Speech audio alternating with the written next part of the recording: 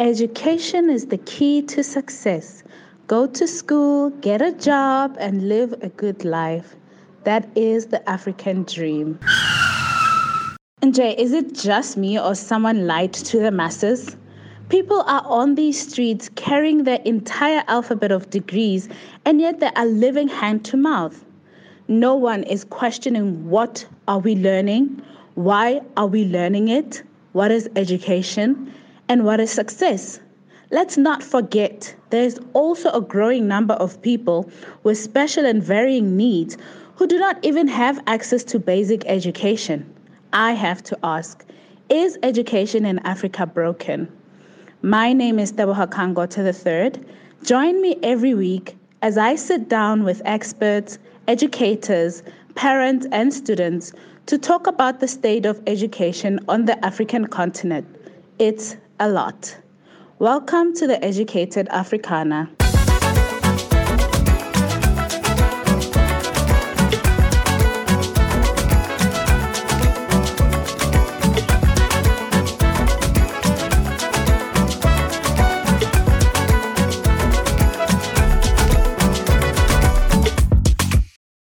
Hello. So today is another edition of Educated Africana. I am sitting in for our wonderful host, Teboho, and a different voice, but it's okay. Today we're having an interesting conversation, which is educating abroad, yay or nay? So we have some very apt guests who can, give us a bit of insight into their thoughts around this topic. So please help me welcome Helen from Our Moon. And we have Mo, who is in Oklahoma. And we have Petra, currently in transit. Let's get right into the conversation. Why is it important to educate Africans abroad? Helen, what do you think? Well, if I can start by giving you some context to the work that I do, I run a small international development charity called Our Moon Education, and we work in Zambia with very bright but financially disadvantaged young people who couldn't afford to go to university without the opportunity for full scholarships, which tend to be abroad. And so we work with young people to help them access places abroad. So in that context, it's very important that for them to fulfill their education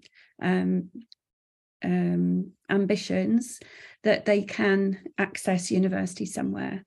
And so they get to go to universities, some outstanding universities abroad from our programme. I do think it's really good to get different perspectives. And I think that travelling gives you different perspectives, and that's a very good thing for people from all over the world to do. I think it helps us understand other people better.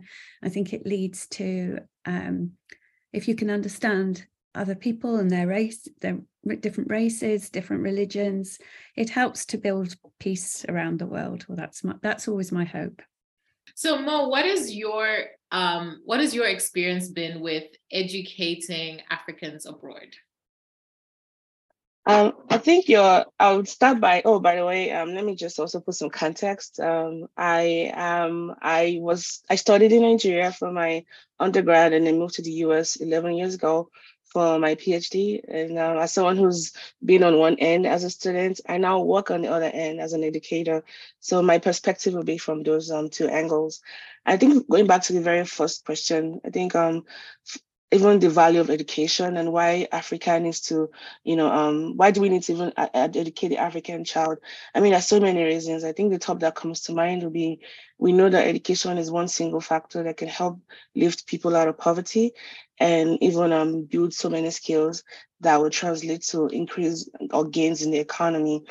And I think the growth in the world's labor market right now is in Africa compared to other parts of the world. Africa will grow its population, and in the next 30 years, it's projected that sub-Saharan working age population in Africa will increase more than twofold, which is about 70% of the total world growth.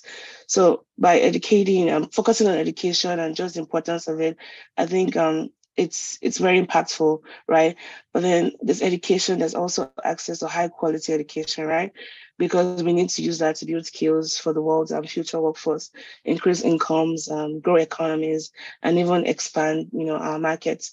As far as studying abroad, there's no straight answer for me, because I think it depends, right? And I think the cautiousness I'll take to answering the question also lies in my head as a researcher, because we can't always say yes. I mean, there's some things that have absolute yes.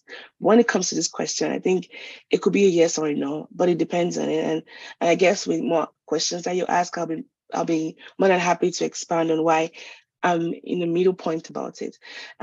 So I hope that answered the question, Joe. And thanks for having me. Thank you. So Petra, would love for you to join in the conversation. What are your thoughts on the importance of educating Africans abroad? Well, I was listening to the two previous speakers, and then I asked myself, when these students go abroad, they study, some of them stay there. Are we not draining Africa, like in terms of intellectuals? We sending our kids out there to study, and then they don't come back home. How are we benefiting from that? And how are we losing out? So just like Mo said, I'm also torn in between. I'm not too sure whether I should say yay or I should say nay, because it works both ways, depending on where you're standing, really. Otherwise, we have had so many cases of children going to study abroad and then they don't come back to Africa. So how are we benefiting? But at the same time, there are some like the one that Helen is working with who decided to come back and at least do something beneficial to the society. So I'm torn in between. Helen, with your experience, what has made it attractive for your students to come back to Zambia, or come back to Africa in general, right? So I think I also share the yes, no, but we're very intentional right from the time that we select our students to talk about the fact that they're getting this education opportunity so that they can contribute back to not necessarily Zambia itself or their immediate communities, but to the African continent in some way. And so right from the time they're selected onto our program, it's conversations that we have with them. And they're accepted onto various study programs. They study in all sorts of universities in different countries. Some of them are in Africa. So there are some excellent universities. There's in particular Ashesi University, USIU in Kenya. So Ashesi's in Ghana, USIU in Kenya, that deliberately develop African leaders. And so university abroad doesn't necessarily mean overseas, but it's looking for those really good universities that help to develop Zambian and African leaders. I think it's always about the intention, and there will always be some students that go off abroad and for whatever reason don't come back. There also might be some students that do certain things that are benefiting Africa or Zambia that they couldn't do at home. So for instance, it's not one of my students, but a student from a similar type of organization was working on developing the COVID vaccine. He couldn't have done that work from in Zimbabwe, his home country, but he could do that from abroad. He was benefiting people around the world and in Africa from the work that he was doing. So I think sometimes it depends a little bit about the work that they want to do, and what I always have asked them to think about is how are you benefiting people in your country, and if they can answer that question, or then I feel satisfied that they're doing something. Ideally, they would come back, and we do a lot of work with them. We have an internship program to help people come back to the country so that they realize that there are good professional organizations doing meaningful work in their country. And that all helps them to come back, because it is quite scary coming back sometimes, especially when you've come from the poorest backgrounds. The fear is that you'll be going back to that, and they don't need to. Okay. So Mo, let's dig a little bit deeper. What are the positives? What are the negatives of educating Africans abroad? The positives would be, okay, before I even go into the positives, let's talk about why we have people moving abroad in the first place for education. It's not because we lack talents back home to teach. I think and when I talk about Africa, I think I should just be very specific that I'm going to be talking about Nigeria, because it's about the only country I have lived in Africa, and it's also the one I have the most experience with. And that's it. I can't speak for the whole of Nigeria. I was brought up in Lagos. So back to my point. It's not like we lack the talent or the teaching force for it. I think it just boils down to the infrastructure, right?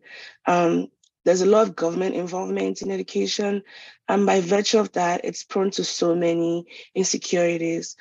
Take, for example, just this year alone, it wasn't until a short while that students in higher education, like university, had to go back because they were home for 8 months due to strike. And the strike came about for unpaid wages and some other unsanitary working conditions that the union of educators and were protesting against. But that meant students who were supposed to be in school, working towards getting a degree, they were home for 8 months, right? And imagine just how much you've lost in 8 months, right? And so when people move abroad, and who are those people that even have the means to move abroad? You're talking about those in the middle class for the most part. You'll find, and then also in the higher class, but the ones that really need it, and the irony is that they're not able to even get access to that, because for you to leave the country, even if you were to get scholarship, you still have to, pay for the application fee, get your visas, pay for your flight tickets, and those things are kind of cost prohibitive for many Nigerians who are living below the poverty level. And so when you're eroding the middle class, the higher class, those in the higher class, they have the means anyway. So I want to focus on the middle class, because I think those are very pivotal. When you're eroding that middle class, you're also losing a lot, right? But moving abroad will be a gain for those who want to move abroad to study, because it tends to broaden your perspective. You're also able to maybe specialize, maybe even earn higher wages. And then in turn, we can start talking about, we might not be able to talk about Black taxes. You might also be that guiding light to elevate your siblings or family members from poverty. Because I know that for a lot of us studying abroad, it just doesn't end there. We, even when in school, whatever money we're earning, we're sending back home, just because of the sheer magnitude of our currency relative to that of, the dollar, for example. So that's one.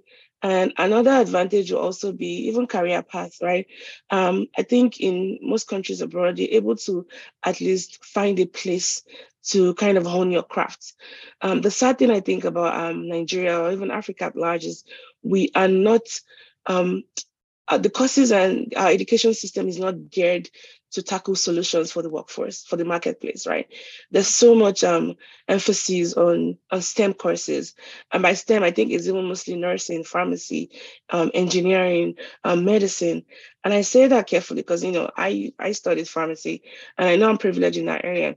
But I think that we've put so much emphasis on those degrees at the expense of even other meaningful ones. Not everybody can be doctors, not everybody can be pharmacists.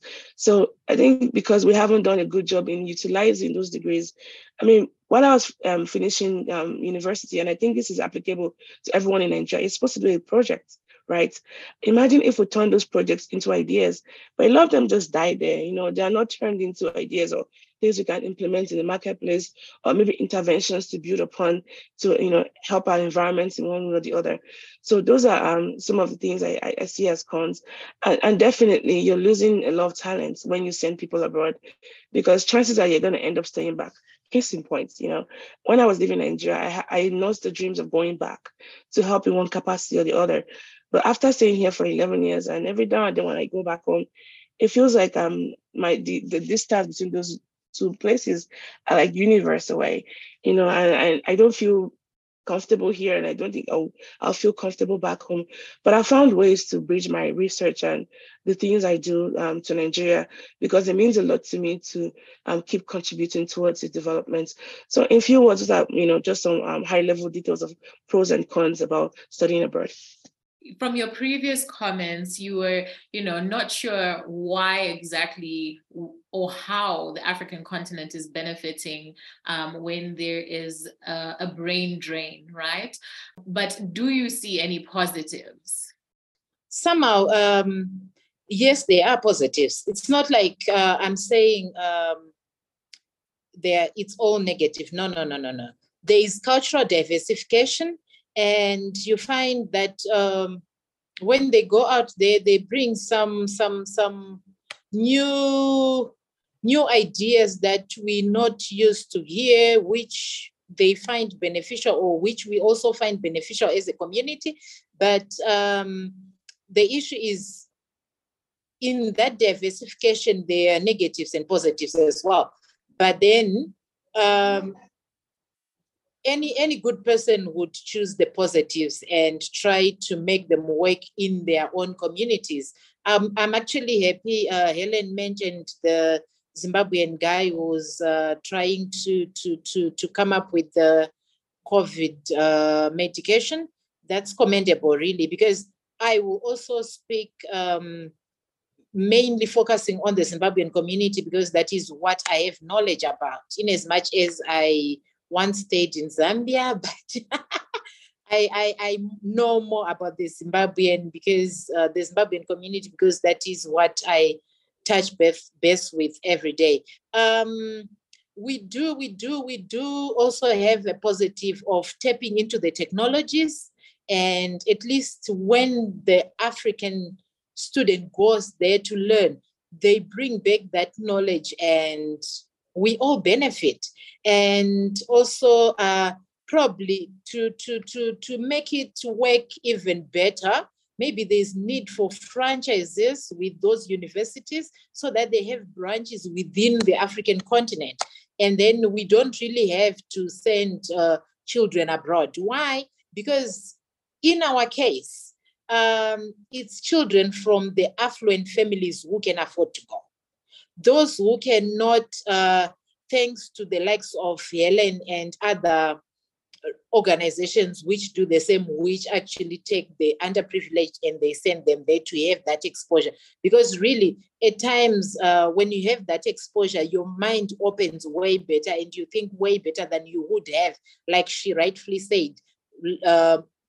Maybe your conditions back home don't really allow you to explore all your faculties. So when you go there, you get the exposure, you think better, and you probably perform way better than you would at home. So yeah, but then let's have franchises so that we bring it home and everybody benefits, even those who cannot afford to go there. Thank you. Okay. So for the most part, I mean, Africa has got people of all different races, right? But for the majority, they are Black Africans, right?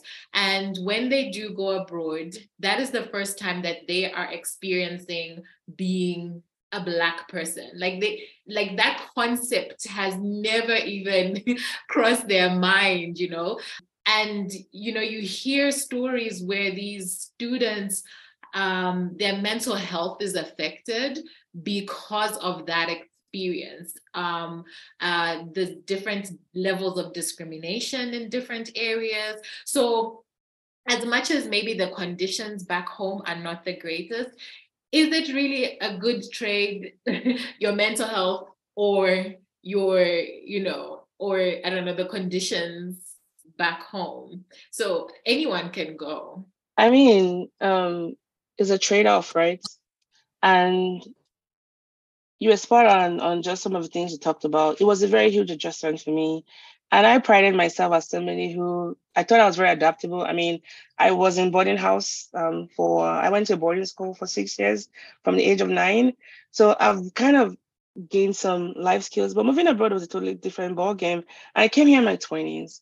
How much more and I imagine how much more difficult it would have been for those who came here when they were like in their teens, right? There was so much adjustment I had to make. Not only was I being told that I was Black, because, you're Nigerian, you see yourself, you're all Blacks, right? And even when we talk about our skin color, it was just to kind of make fun of, oh, you yellow purple, things like that. But in the US, we have to carry our Crayola boxes around, like, everything was kind of done in color. And sometimes it was in a reductive way. And then depending on where you go to school, like if you go to places where you don't have a lot of diversity there, by diversity, I meant like representation of people from different, walks of life and races, you might even be at a more disadvantage, right? And so that adjustment was there. And then mentally just being separated from home, right? You know what your people are. This is a new culture. The food is strange.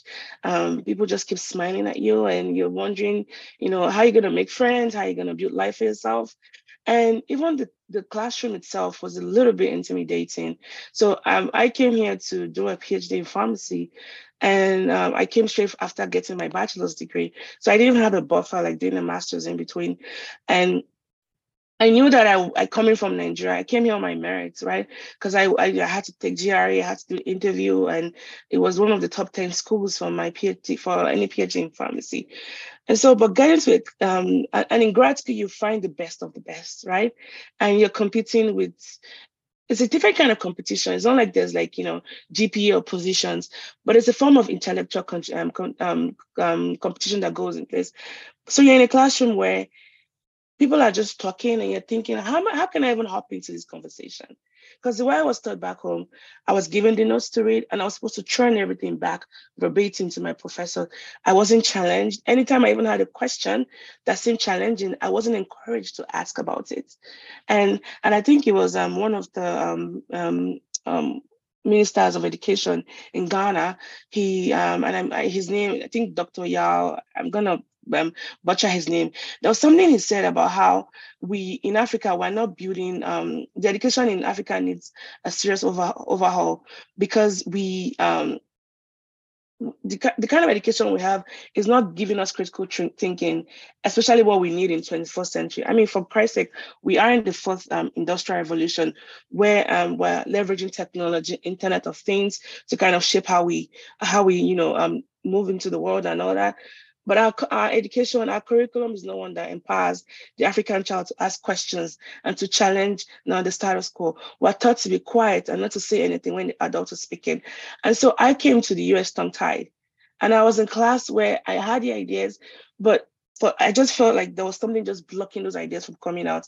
And it took a lot because I suffered a lot, with imposter syndrome. Did I belong here? It took a lot. And so that's some of the things international students will have to go through. But it gets better, is what I'm trying to say. It gets better, acknowledging and normalizing difficulty. And you can't just sit still. You have to go out there and apply yourself. So because I was studying, something in health, I started watching a lot of nice shows that talked about health issues. I started learning more about the political landscape. And smack dab in the middle of the semester, I just blossomed. I found my voice and I was able to incrementally contribute to the class. So much so my professor picked on it. He was like, I've been wanting to, because I write better than I could talk then, right? And so I write my essays, I had all my points, but when it came for my turn to speak in class, I wasn't quite confident. And so that encouraged me to just keep speaking out. So for anyone listening to this who might be struggling, it's okay to feel the way you're feeling, but don't stay there. Apply yourself, make use of your teaching assistants, stay behind and talk to the professor, talk to your classmates who seem to, get a better grasp, ask them how they're studying, how they come about those ideas. But for an African person, I can imagine it can be quite difficult at first. Helen, what's your experience been with your students and how they have adapted? Based on which university they go to and how many other Zambians and Africans there are at the university. So for instance, we've got quite it's a small cohort, but we've got a cohort of students at Edinburgh University, for instance, that support each other. And Edinburgh itself has the largest number of African students of any of the UK universities. I think they have about 1,000 African students, so it gives them an incredible community to go to. And I think it makes it a little bit easier. That doesn't mean to say it's easy for everyone, but it does make it easier than going to a university where you might be one of the only Zambians they've ever had, and there are just a few Africans on site. We've also got some students studying at Ashoka University, which is in India, near Delhi. And again, we've got a nice little group of them, so they all support each other and help each other.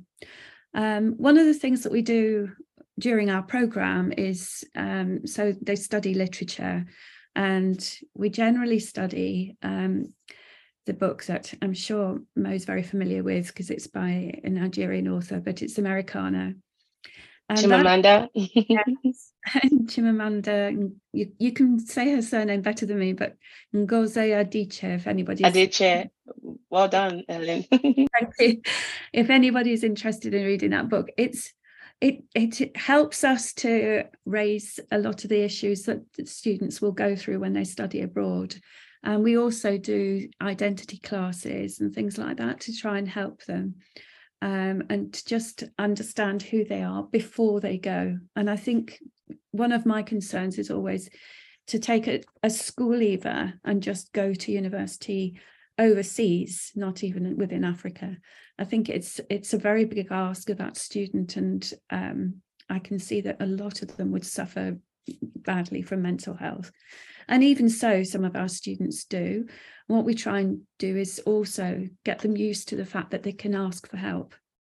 Because again, that's something that Africans aren't encouraged to do in schools and part of the education systems. And so we try and say it's okay to feel bad, and it's okay to ask for help when you feel bad. Don't just suffer on your own.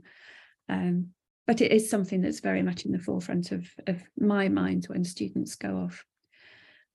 If I can also say, we're a member of a network of organisations called the Harley Access Network.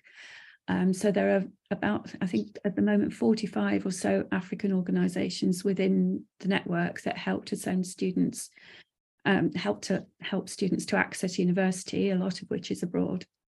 And one of the big topics at our annual conference is always, how do we deal with mental health issues? And so again, just at a wider level, it's something that's very much on our minds. And I have a number of students, of volunteer counsellors that support our students as well when they need extra help that they're not getting either during our programme or when they're at university. So, Petra, what are your views? Is it worth it? Because, the mental health effects can go to substance abuse, whether it's drugs, alcohol, just as a way of coping. And then this child, you've sent them abroad, and then, oh my gosh, I have to go and pick up my child because they just can't cope. But is it worth it? Well, from what Helen and Mo are saying, I would say with support, yes, it's really worth it because they have a strong support system. They can manage, they help them to navigate the situation or the environment. But if you fail to get the necessary support, really, that's when you find people abusing drugs, people getting into criminal activities as well, just to fit in the society. So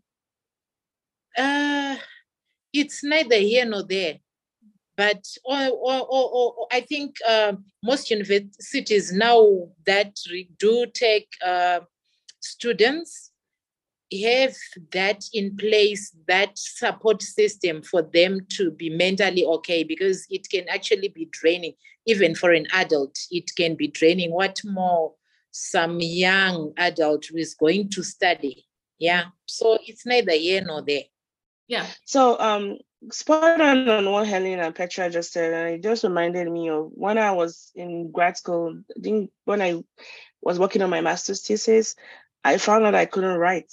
I just was frozen. I couldn't write, and my work was suffering. And I recall my advisor then, and she's someone that doesn't suffer fools. She'll go straight to the point. She'll call you out. She called me into her office and says, "There's something different about you. Are you okay?" I just wanted to know, if you're not doing well, you can always go seek help in a mental health, resources. You don't have to tell them what you're going through. And I think it kind of liberated me, because as an international student, I was kind of worried going to seek help for whatever I was going through, because I thought it was going to jeopardize my visa status. And so my point to this is that make sure you go to a school where, number one, they have a very good infrastructure for you, and the international office also looks out for you, because chances are you might, fall into some immigration issues, or, visa issues, or even some things that might happen to you. Those are your advocates. I don't care how much they're giving you in free tuition. If they don't have an international office or something in that capacity that serves as a liaison for you as an international student, do not go to such schools. And it's okay to seek help. I mean, by going, undergoing counseling for, depression and anxiety, and also my perfectionism tendency, it kind of helped me to kind of gain my power back. And I remember the first time I walked into the therapist office, she asked where I was from, and she said, "Oh, this must have taken you a lot to come here, because I can imagine that being Nigerian is hard for you to seek help." And it just broke me down. I mean, she's white. I mean, she didn't know much about my country, but she understood the importance of me just, coming forward and saying, I need help. My brain is broken and I need help to fix it. So again, yeah. And I also want to encourage parents back home. When your children move here for school, don't just leave them. Don't demand so much from them. There's a law we have to go through to send that stipend, and whatever we're earning back home. It's not all roses here. Students will go through a lot. I know of some people who died here by, getting involved in drugs. Like they were maybe serving as drug mules, and they got, shots during, an altercation. And these are things people do just to make sure they're, keeping their heads above water. Don't just leave your kids abroad because they're abroad, you think they're doing fine. Check in on them, ask how they're doing, ask specific questions. Not everything in abroad looks glossy. There's a lot of sacrifices that has to be made. And people break their backs sometimes at the expense of their own health just to make it here. Yeah, I mean, just to add on to that, I was going to talk about the parent aspect, because even when we're talking about looking for the schools, like you said, I feel like parents should be asking the right questions. You know what I mean? I almost feel like parents are more focused on, okay, is it a doctor? Is it like, what's the program? But they're not even looking at what type of support, what type of pastoral care is there, with the international office, with the mental health, all of those kinds of things to make sure that your child actually thrives, So my question to you is, what are key questions that a parent should be asking or looking for when scouting schools abroad? I don't have that much experience of parents actually asking questions.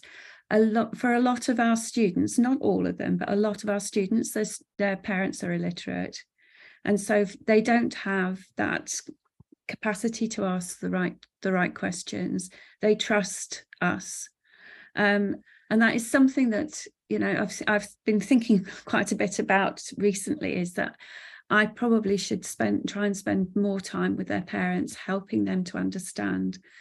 One of the key things that I think that we do talk about, though, is parents put huge demands on their children when they go abroad, asking for money, asking for this, asking for that. And I do try and tell them that the students might be given money, but they're given money because they need it at university. If they're given money for food, it's generally on a card. They don't have cash, so they can't send it home. And the students similarly shouldn't feel guilty, the fact that they get 3 meals a day and maybe their siblings only have 2. So it's looking at those things, really. And what I tell the students is that if you can, and if you've got a younger sibling or maybe a cousin who isn't in school or can't afford to go to school, help that one person and see that through, but don't overcommit, and don't sort of keep sending money home, because it will never stop. That need never stops. But yes, in terms of dealing with parents, I really don't have that much experience. Mo, would you have any advice? Sure. Again, this is just me because my child is still very young to be in university or whatever, but and I know Helen has spoken to one aspect of parents, but there's some parents who are quite, knowledgeable about what could be going on. Again, getting in touch with the school's liaison, maybe through the international office or the graduate coordinator, asking about what the career pathway for your child looks like and what level of involvement. Again, if they're coming to university, there's some level of independence they're supposed to have. It's not going to be like, high school or, secondary school where, parents are really hands-on. And because of FEPA policies, which are policies in place to kind of protect, the students from any just exposure whatsoever, that can also impact what level of information parents are given if the students haven't, authorized those release of grades and all that kind of stuff.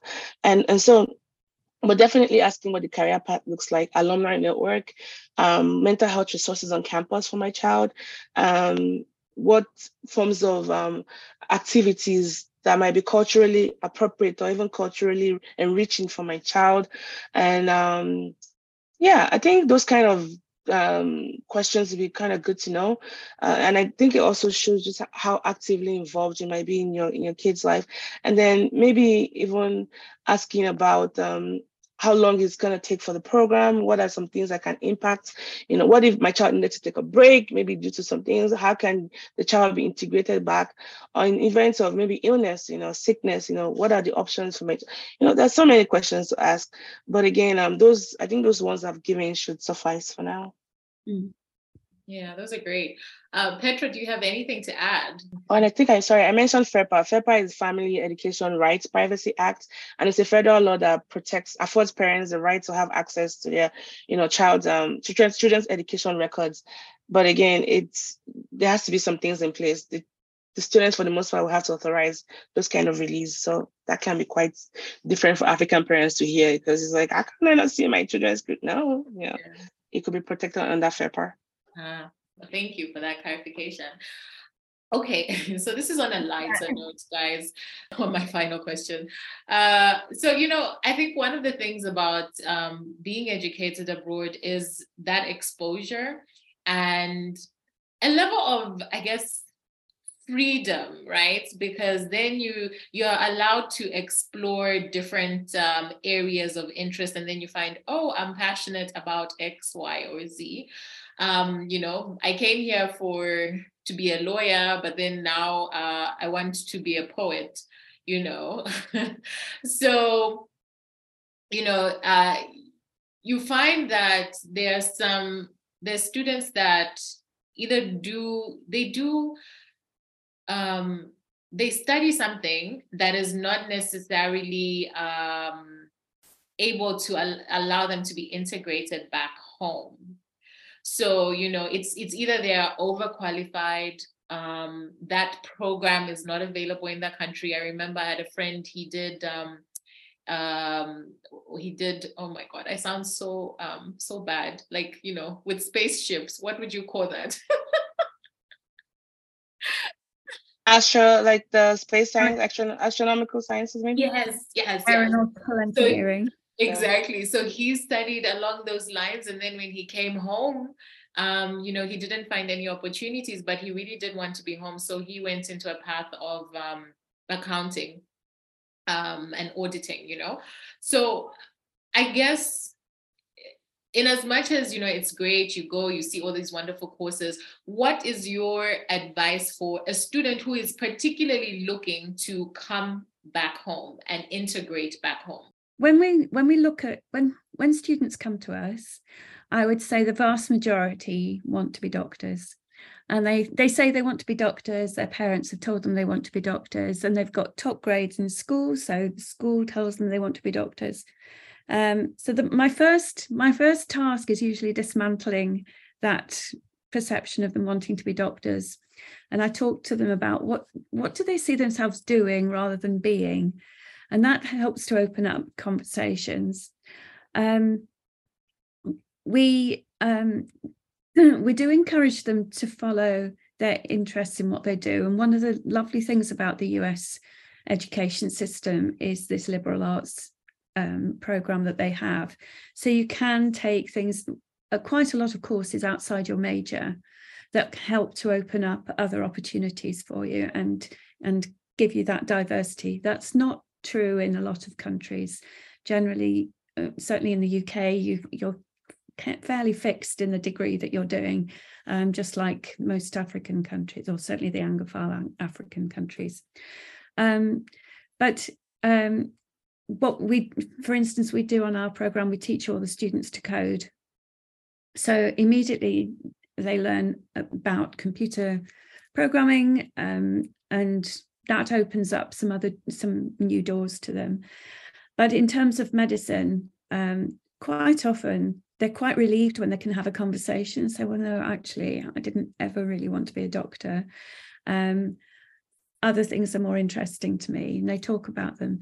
But at the end of the day, we do try and help them to focus on something that they can do back home, and contribute to back home. So we've got students in this year's cohort. We've got someone who wants to do environmental science and is really interested in climate change and all the debate around climate change. And I'm sure that in the future, there are going to be lots of jobs around climate change in Africa. We've got an environmental and civil engineer who's interested in looking at different forms of energy and using water and solar and different things, and the infrastructure needed for that. We've got another person interested in civil engineering, but from a different perspective. We've got two students who are interested in biomedical science and research, and one's very interested in diabetes. I'm sure I've missed some of them, but those sorts of broad areas that they're thinking about what sort of issues there are at home and what can they study that could help them solve those issues at home. So it is kind of planned around what problem solving at home rather than what do they want to be. Yeah, that's great. Mo, you want to chip in? Sorry, I was muted. Yes, I agree with having many years. I mean, a couple of years ago, I realized that one of the best questions you can ask someone, like a young person, is rather than saying, what do you want to be in the future? Because we ask that a lot, right? Is what kind of problems would you like to solve, right? And again, going back to my earlier point about how our educational system in Nigeria and Africa as a whole isn't preparing us to tackle the issues in the workplace, I think those that are going back home, make sure you are aware of just how there could be almost like a reverse form of culture shock for you going back home. Chances are, if you've studied abroad, you've probably gone to a place with, better quality of life, maybe more steady power, where things function very well, faster Wi-Fi. Now you're going back home and, trying to adjust to so many other things. But I also see education as like your degree it's more like a compass, right? That I majored in one particular discipline doesn't mean I can't apply myself to something else, right? And this is why we have brought, like way back in the days when we had the Socratic method of teaching, where you were taught on, philosophy and arts and so many things. And I wish we could bring that form of learning, almost like a Montessori way of teaching adults, right?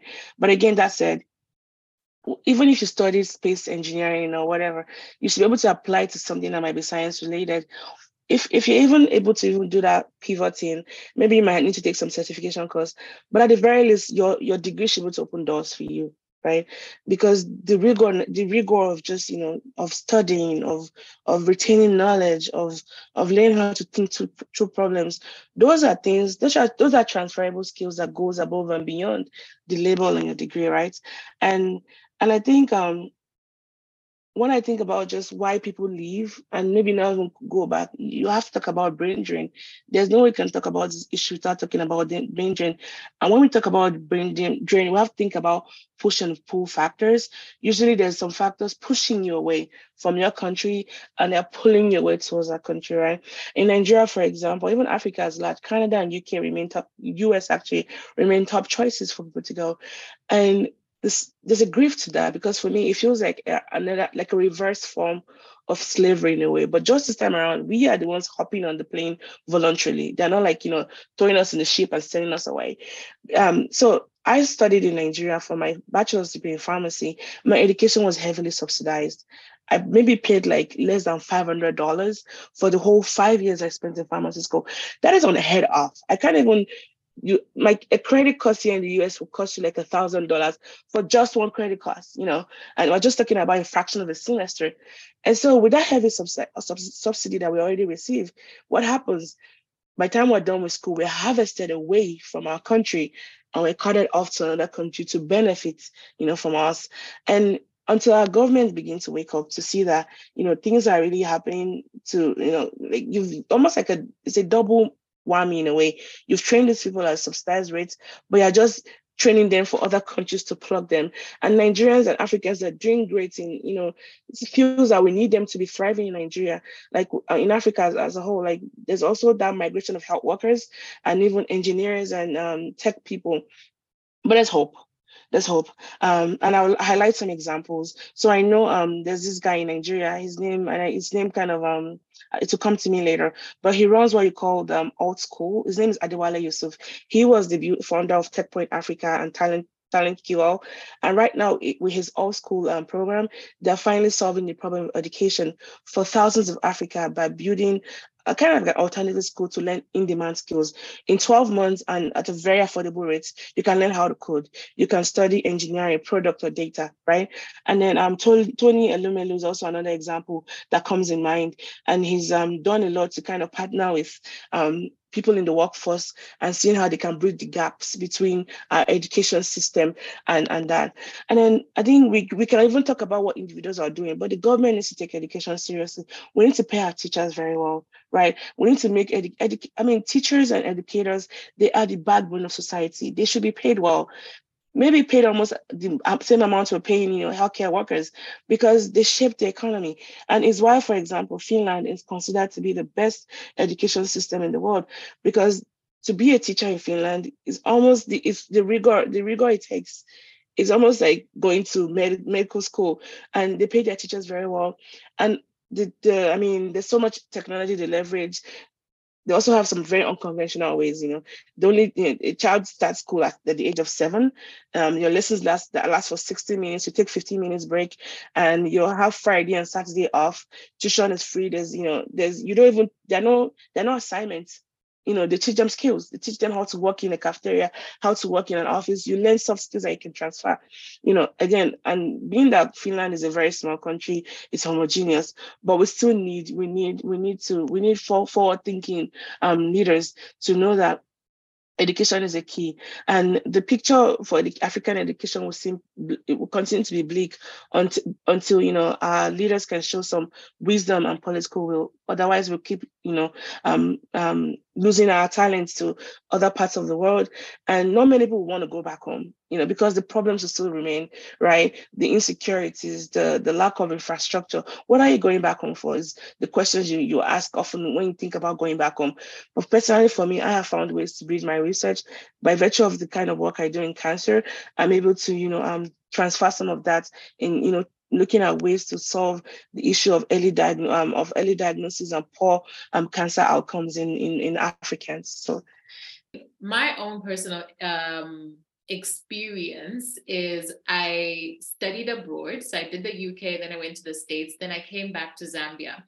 And just to what you're saying, Mo, where you've got this degree. So I went to a liberal arts school, as you mentioned, Helen, right? And in that school, we were told, you know what, you can apply these skills to all sorts of things. So then you come back to Africa and, you're like, I know I can do the job, but because my degree says architecture, you are confused about why you should hire me. You know what I mean? So there's that challenge as well in, it's the private sector, it's the government as well, in just don't know, like there needs to be like some reform in the way that they look at degrees, and not just or how they hire people, you know what I mean? And not just apple for apple. Like sometimes some skills are can be Transferable. transferable, you know? Yeah. So just wanted to add that. So that was like a struggle I had when I came back.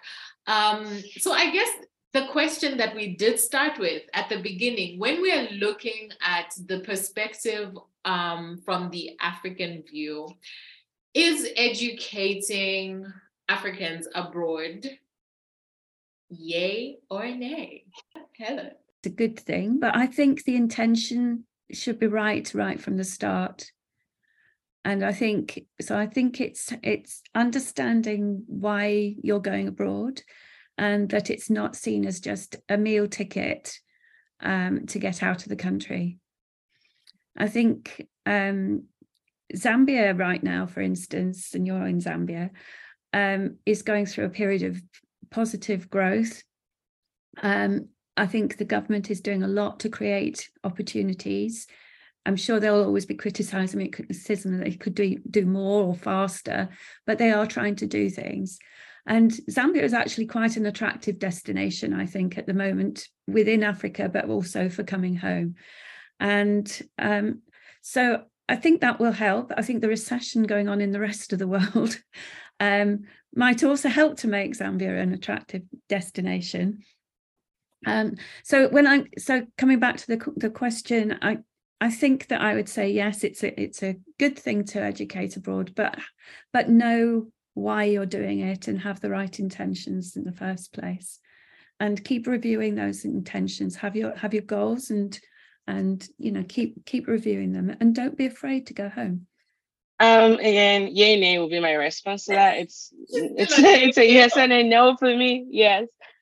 Yes, I mean, until we build the infrastructure back home and make our schools really function well. If you do have the means to travel abroad to study, then by all means go. But again, like what Helen said, if you are able to go back home or even find ways to keep contributing towards the development of your country, do that, but not at your own peril or trying to prove something to yourself. But there's still so much I think our governments will need to work on as far as being able to retain the talents back home. And I think one of the big things we can also highlight is the importance of employer involvement, right? So take, for example, in India, even though this didn't work out well for them, there was something they did with the National Skills Development Council where they created many trained workers who were supposed to fill in the gaps in the labor market. But because they didn't involve the employers, it kind of created like a huge vacuum. But a success story will actually be in my country, Nigeria. The philanthropist Tolini Elumelu, he funded a huge program to plug the shortage of plumbers, electricians, and welders, and is working to encourage the government to adopt a more work-based approach to vocational training. And the problems are actually also still relevant here in the US. Trade school, for example, enrollments have declined because everybody wants to get a degree from liberal arts or from science. But what's the use of a degree when you end up going to work in Starbucks? No offense to anybody working in Starbucks. You don't want to amass hundreds of thousands of dollars in students in loan just because you want to get a degree that is not being useful for you. And I know Africans, we don't really have a lot of that problem because when we're living in our country to come here, we're usually coming for, tech or STEM, high paying jobs. But that said, I think emphasis on trade schools, not everybody requires to go to a college. And I say that carefully as someone with with several advanced degrees and working in a university. You don't belong in a university if you don't need to be there. At the very least, if your passion is plumbing or being a lineman, those people earn a lot of money. And if you really enjoy doing it, imagine getting paid for what you do enjoy. So I think we need to normalize that in our countries as well. There's so many things I think we're letting go. And because again, like I said earlier on, our young population is the strength in Africa. No other continent in the world has the growing force we have. Take Botswana, for example, 25% of its population is under 5 years, and the median age in that country is like 26 compared to 40 in the US. I mean, our population is booming, but if you are churning students out who are unemployed and they start falling into, wrong and scrupulous ways of earning money, we're not using our talent. There's so much wastage happening in the country. So we need that public-private partnership. And I think the universities and the educational system has to be privatized. We've done a lot of success with GSMs and phones and internet and even power supply, because those have been privatized. Why haven't we done that with education? The government can be in everything. This clearly hasn't worked because it's heavily subsidized, and with that also impacts on quality. We can find ways to privatize our education and also involve employers, so that way we are training students who can help solve problems in the real world. Mo, like you're bringing these points and then you're making me think of things like, no, we're supposed to be wrapping up. I'm sorry, I have that effect. I have to just say this really quickly. Okay, so when you were talking about the trades, it made me think about Australia, because to be in the trades is actually more profitable. They get a lot of money. So, you know, it's kind of like the reversed in Australia, which is actually interesting.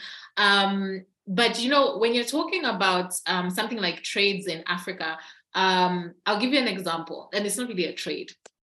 I think there's also a deep cultural issue that needs to be solved on this front, right? Because for example, there's a young man, I think he studied engineering. He couldn't get a job, so he decided to start farming. Then his girlfriend dumped him because he's a farmer. So there's this perception, like the young people and, you know, just people in general, they don't see value in, you know, jobs like plumbing, in jobs like carpentry, all of these things, which are always going to be necessary, guys. You know what I mean? Like, you will always need a plumber, you will need a carpenter, you will need an electrician, you will need them. And we have to change the way we see those types of jobs. It's like, for me, it's a cultural issue, because it's like, oh, like, let's say if your child, Lord forbid, brought an electrician as your, you know, as her boyfriend, or, you know, a mechanic, it's like, oh my God, my child is in suffering, you know. It's a cultural problem that needs to be solved as well, just to add to that. Okay. Agreed. So it became spicy and juicy, but we must come to a conclusion. Thank you so much, Helen, Mo, and Petra. I've thoroughly enjoyed this conversation. Thank you so much for your time. And listeners, we want to keep the conversation going. Please come and find us on socials and let us know your thoughts on educating abroad, yay or nay. Be part of the solution. Talking is not enough. We need action. So I am challenging you today. What are you going to do about what you just heard? Tell us all about it on social media. Tag @AFRICANA Women or #EducatedAfricana. The Educated Africana is part of the Africana Women Podcast Network. Subscribe, review, and share this episode to help us keep the conversation going.